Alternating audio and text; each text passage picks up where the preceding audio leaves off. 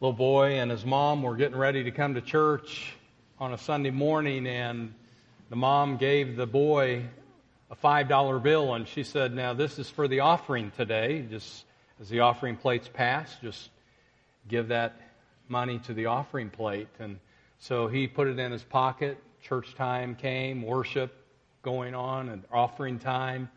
The plate was passed, and he didn't put the $5 bill in the offering plate. He kept it in his pocket. And the mother's sitting next to him, and she's watching and just can't believe that her 5-year-old boy here hadn't done what she'd told him to do. And so she was aggravated with him, but she didn't want to cause a scene right there in church. And so she thought, I'll just have a talk with him after church is over. And so as church ended, they're going out the door. The preacher's there shaking hands with everybody as they go out the door, and he grabs that $5 bill, the little boy does, and he gives it to the preacher as he's going out the door. And the preacher's kind of taken back by surprise. What's this? And he goes, "Well, my mom told me to put this in the offering plate, but I didn't. I wanted to give it to you because I've heard her say several times, you're the poorest preacher she's ever heard."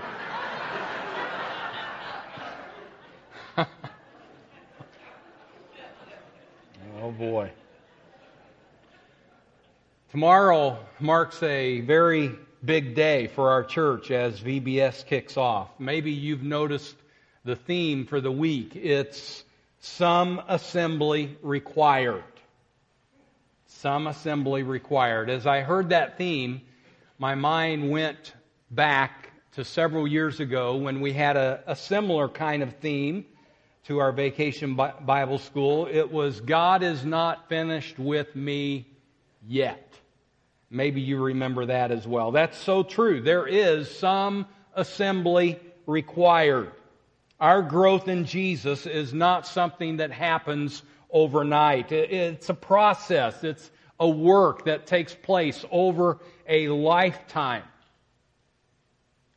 God doing His work in us humbling ourselves, God molding us and breaking us, assembling us. That was true even for Jesus' disciples.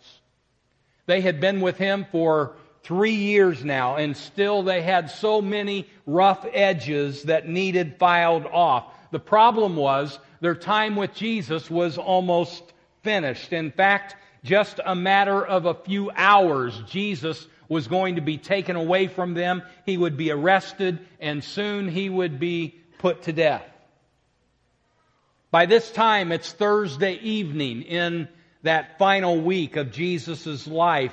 A lot of things have been happening during these last few days. Jesus has spent quite a bit of time in the temple teaching. He has had several run-ins with the Pharisees and the Sadducees. They have tried their best to stump Him with their questions, but they have been unable to do so. His wisdom and knowledge of the Scripture far out exceeded theirs.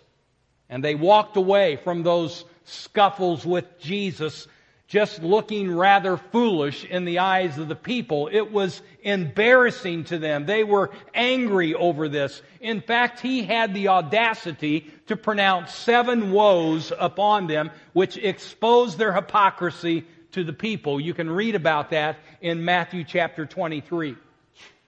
The tension between Jesus and the Pharisees was so thick that you could almost cut it with a knife. They hated Him. They wanted Him dead. So when Judas Iscariot, one of Jesus' 12 disciples, came to them and was willing to hand Him over to them, they were more than willing to work a deal with Judas and pay him 30 pieces of silver. Now you do know 30 pieces of silver was the price of a slave, according to the Old Testament. Exodus chapter 21, verse 32 tells us that Jesus, the Son of God, our Lord and Savior, was betrayed for the meager price of a slave. But all of this was going just according to God's plan. Did you know that it was prophesied in the Old Testament that Jesus would be betrayed by a friend for 30 pieces of silver?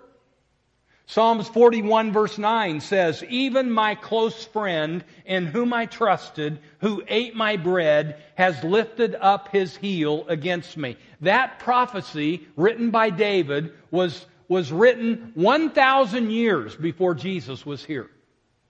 Then in Zechariah chapter 11 verse 12, that particular verse mentions the 30 pieces of silver as the exact betrayal price. That scripture was written over 500 years before the Messiah. Someone might ask, how did God know? Well, God knows all things. He is in control. We are not in control. We may think that we are in control. We may think that we know what is going to happen tomorrow. We're going to do this tomorrow and we're going to do that tomorrow. But those plans can change so very quickly. Only God is in control, and all that was going on in that final week of Jesus' life was just according to plan. Arrangements were made for Jesus to eat the Passover meal with His disciples. They had secured an upper room. As they entered into that room, the disciples were each one trying to find a place around the table, and there arose an old familiar argument among them. You remember what the argument was? Yeah, which of us is the favorite? Which of us is the greatest to Jesus? Now, probably this argument was happening as they each one were scurrying around trying to get the best seat around the table. Who's going to get the seat of honor next to Jesus? They had completely forgotten Jesus' teaching from 6 months earlier while they were at the house of a Pharisee. Luke chapter 14 records that for us. Maybe you remember it. Jesus was saying to them, when you're invited to a wedding feast, don't sit in the seat of honor, lest someone more important than you has been invited and they come in, and in the presence of everyone, the master say to you, you have to get up out of your seat and go to a lower seat. Well, how embarrassing would that be? Jesus is saying to them, friend, when you're invited to a wedding feast, sit in a lower seat.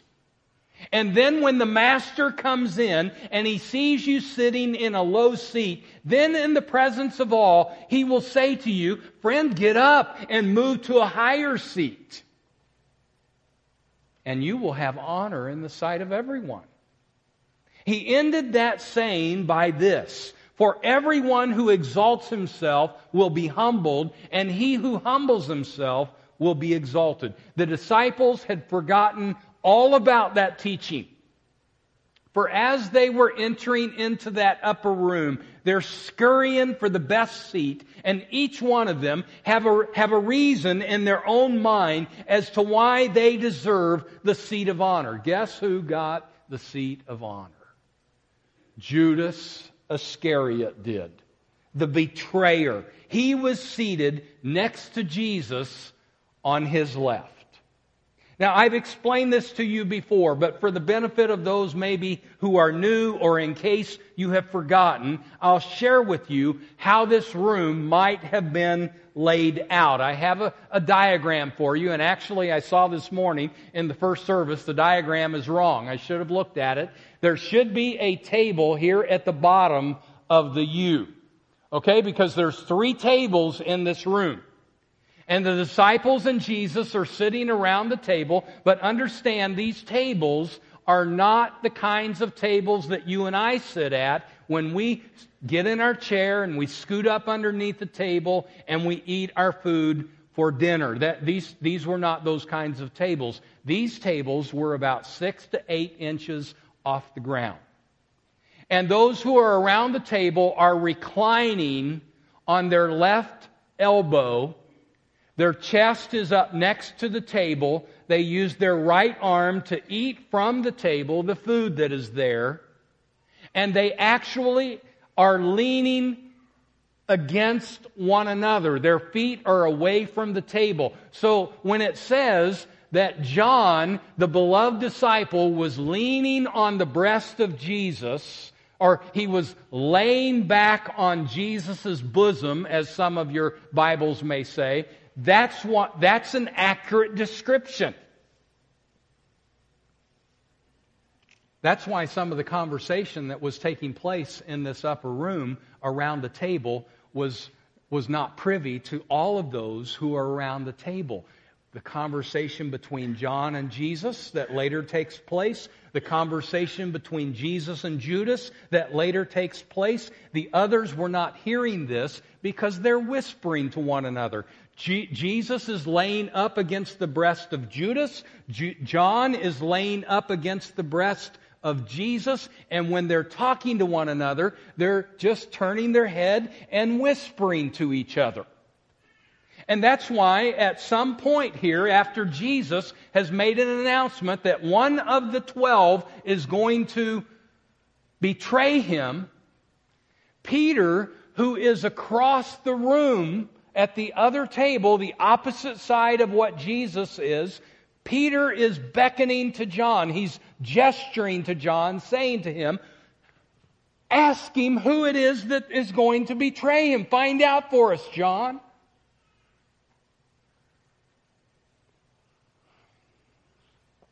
So you see, Jesus, where he's seated next to him on his left is Judas, which is the seat of honor in this room. John is next to Jesus. Peter is across the room. Before all of this happens, though, before all of this whispering going on between John and Jesus and Jesus and Judas, there's this argument that has been taking place as they have come into the room. You get the sense that every one of these fellows is involved in the argument. I am sure that Jesus is exasperated with their childishness. So as this argument carries on, Jesus quietly gets up from his seat, and the Scripture says that he takes off his outer garment. All that he has on probably at this point is a loincloth. He is about to give them a lesson that they will never forget. In the past, he has got after them for such self-centeredness. But this time, he doesn't say a word. He just shows them by example what it means to be a selfless, servant-minded person. John 13 says that he takes a towel and he girds himself about with that towel. In other words, he wraps the towel around his waist. He then takes a basin and he fills it with water and he begins to wash the disciples' feet one by one. 24 feet.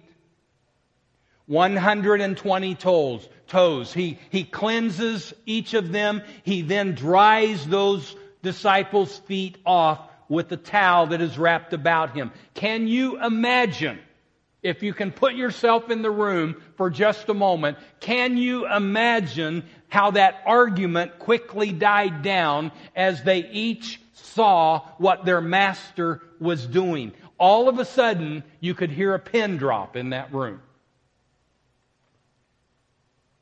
This was the job of a hired servant. But no one had arranged for that, and certainly none of the disciples had volunteered for filling this role. The thought had not even crossed their mind. They were fighting over who deserved the seat of honor. They weren't thinking about a basin of water and washing each other's feet. I'm thinking surely there was a deep conviction that suddenly was piercing each of their hearts as they were seeing Jesus, the Master, doing the work of a slave. And I would imagine that their heads are hanging low, and the only sound that could be heard in that room was the splashing of water on dirty feet.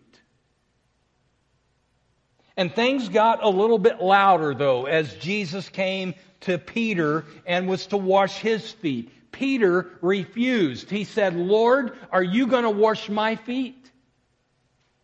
Jesus answered him, "You don't understand what I'm doing right now, Peter, but someday you will." And Peter protested. He said, "No, you will never ever wash my feet."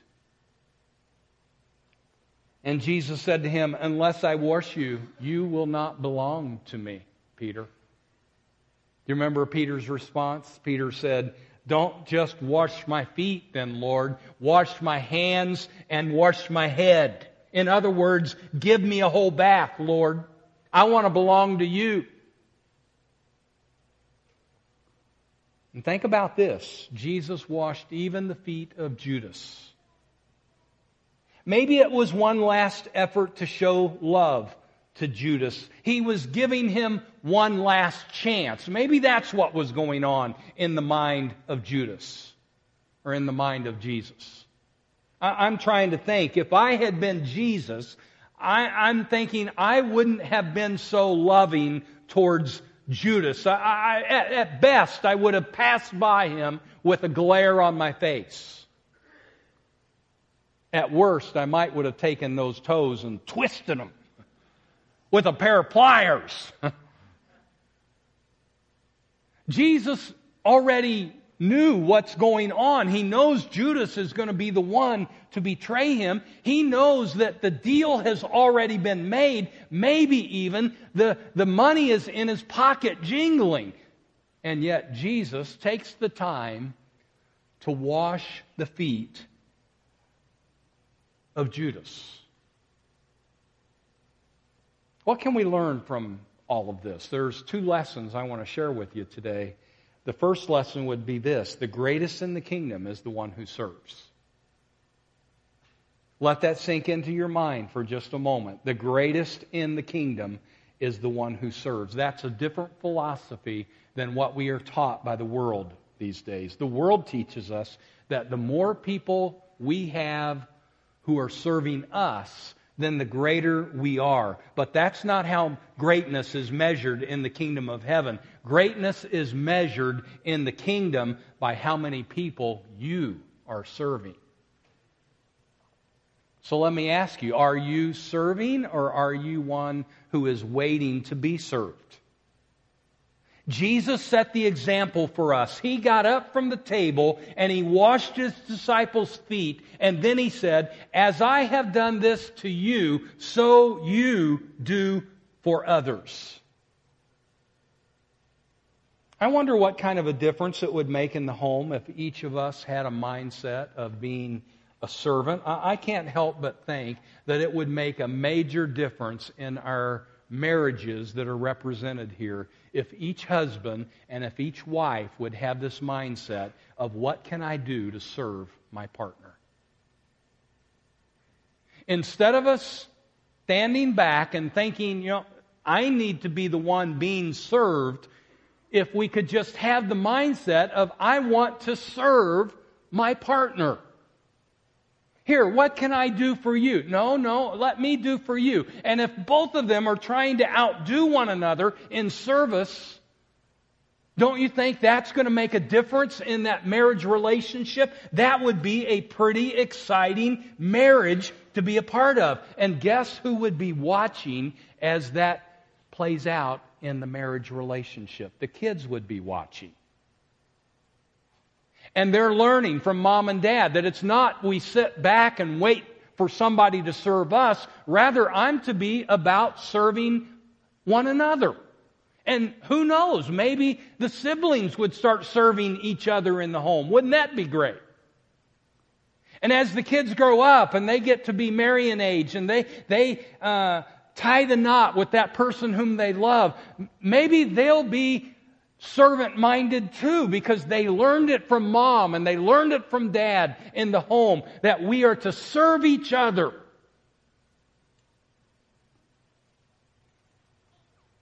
The greatest in the kingdom is the one who serves. Would you say that with me? The greatest in the kingdom is the one who serves. We honor the Father through this servant spirit that I'm talking about. We make Him happy. We please Him as we take up the towel and the basin of water. I wonder what kind of difference this mindset would make in our workplace. If we had in the workplace this spirit of service, and instead of doing only what is expected of us, if we would be willing to do more than what is expected of us, and we do it with a spirit of joy and gladness. It's in those moments that we make the biggest impact on people, and our greatest witness can be seen. You see, we need to make sure we're doing this for His glory.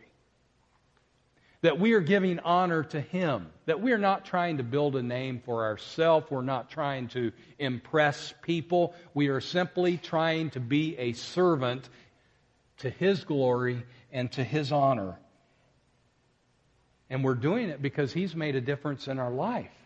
He has transformed us into His likeness. We want to be like Him, not just on Sunday, but every day of the week. Our church has so many wonderful servants, and I could just name them one by one by one. There were a few this week that came to my mind. There's a couple in the early church service. Lester and Ruth Waring. You who have been around here for a number of years will know Lester and Ruth. Our church service, the first service, starts at 9 o'clock. Lester and Ruth get here every Sunday at 6:30 a.m. to unlock the doors, turn all the lights on. They deliver Sunday school papers around. There's bulletins that you have handed to you as you come in the door, and oftentimes there's 2, 3, 4 inserts in those bulletins. During those early hours, Lester and Ruth are here, and some of their family members, and they're stuffing the bulletins with those inserts. Just having a servant spirit. They don't do it to get recognized. Oftentimes, it's a thankless job, but they do it to the glory of God, to His honor, and it reminds me that the greatest in the kingdom is the one who serves. I was thinking of Troy and Tanya Pyatt, and Marcy was telling me they've got some folks who are helping them, but with the communion. They every week they gather midweek and they prepare the communion trays. And they put the juice in the cups and the bread in the trays. And you know, they're faithful about that. If they missed one Sunday, we'd all know about it, wouldn't we? Because we'd be, where's the communion? Every single one of us would know about that. But because they're faithful, we have that for us every week. They come back midweek. They clean the trays up. They do it to the glory of God. They're servants. The greatest in the kingdom is the one who serves. Terry Campbell takes care of our church sign. Whether it's in the heat or in the cold, whether it's in the snow or in the rain, whatever the temperature, whatever the conditions of the weather is, she is out there and she is changing the wording on the sign every week. She comes up with those little sayings, and those sayings get the attention of those who pass by on the road. She's not doing that for recognition. In fact, it's oftentimes a thankless job, but she's doing it to His glory and to His honor, and the greatest in the kingdom is the one who serves. And I could go on and on this morning. I could mention names, I could mention groups of people, those who serve in the nursery way after their kids are older than what the nursery is, those who serve in vacation Bible school even after their kids are gone from the home, those who make food for funeral dinners. Servants. People who are great in the kingdom of God. And they do it not to be thanked by men, but they do it to the glory and honor of God. And they understand that one day He's going to receive us unto Himself, and He will reward us for our faithful service. And thankfully, that service of ours to Him goes way beyond these church walls. Because some of you, maybe your service to the Lord is through your job, and some of your service to the Lord is in your community service, and some of your service to the Lord is as you treat your neighbor with love and kindness. The greatest in the kingdom is the one who serves. Let me give to you a second lesson from this text. There is a blessing for the one who serves. John chapter 13, verse 17, Jesus said this, after He had washed His disciples' feet, He stood up, and this is what He said to them, if you know these things, you are blessed if you do them. Please understand this. Joy comes from serving. So much more than from being served. That's why Jesus said, it is more blessed to give than to receive. When we get out of ourselves and we are putting others first and we're putting Him first, that brings a blessing to us. It brings joy to our heart. Could I share with you an experience that I went through just recently? Experiencing the truth of this verse, it's more blessed to give than to receive. And I'm not trying to toot my own horn this morning at all. Please don't think that that's what I'm doing. I just want to share the truth of the Scripture that I've experienced recently. It was just a couple of mornings after my dad had passed away. I walked into his and Mom's bedroom, and my mom was standing there and with my brother Tom, and I walked up and she was giving to him a pocket knife of my dad's. And you need to know, my dad was one who carried a pocket knife every day. All day long it would be in his pocket, and he'd get that out and he'd use it for whatever reason. But he was a pocket knife guy. And she was giving to him one of his pocket knives, and then she turned to me and she said, Kevin, I think your dad would like for you to have this. And it was the one pocket knife left in her hand. And I gladly received that, and I was so thankful. I put it in my pocket and I carried it with me the rest of that day. The family was departing that evening. And we had taken some time to go as a family into my dad's detached garage. It's a barn, actually. And inside of that barn was all of his tools. And it was our purpose as a family to be there. And we were giving the grandkids an opportunity to look and find a tool of my dad's, their grandpa, that they could take and have that as a remembrance of their papa. And, some of them were taking a screwdriver, and another was taking a wrench and a pair of pliers and a pair of loppers, or just some of his tools. They were taking them as a remembrance of him. And my brother and my sister and I, we were looking for a tool to have as a remembrance of him. And my sister walked up to me and she said, I really don't need a tool. I won't get use out of a tool. What I'd really like to have is one of Dad's pocket knives. And I got a big lump in my throat. And I said, well, why don't you go ask Mom if she's got a pocket knife for you? And I went ahead and said, Debbie, I want you to know, this morning, Mom gave Tom and I a pocket knife of his. And I don't know if she's got more. But go ask her. And so she turned and she went in a beeline right to Mom to ask. And I'm standing back watching. And she asks, I'd like to have one of Dad's pocket knives. Do you have any? And I saw my mom shake her head no. And then I heard the Holy Spirit talking to me.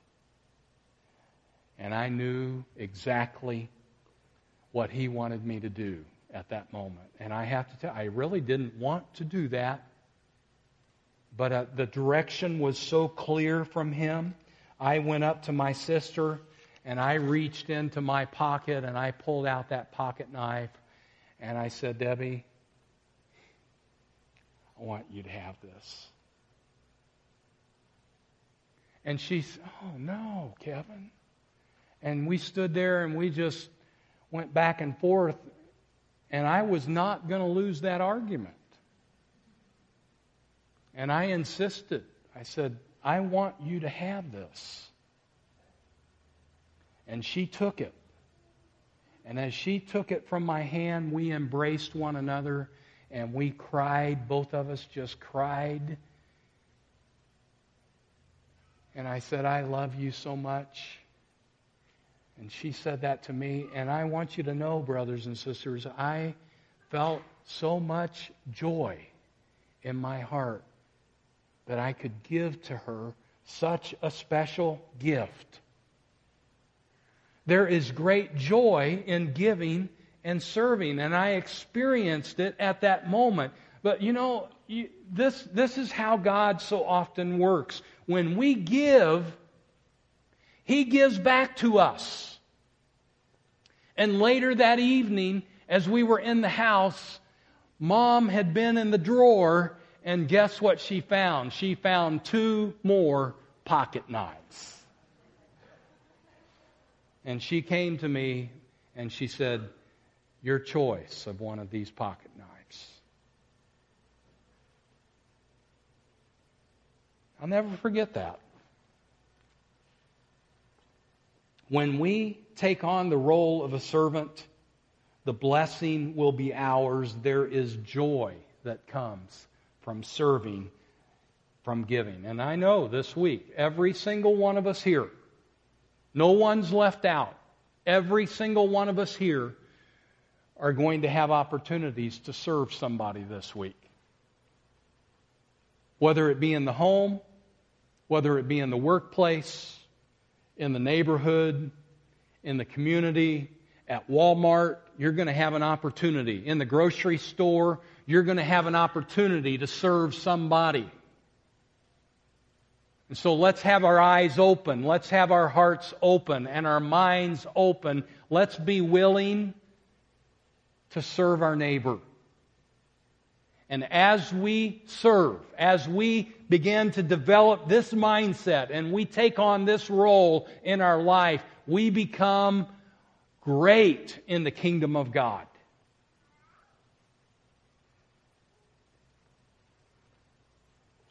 Let's pray together. God, thank you. Thank you for your Son, Jesus, who washed the feet of His disciples. And He has taught us how to serve one another. And so help us to be that servant. And we pray this in Jesus' name.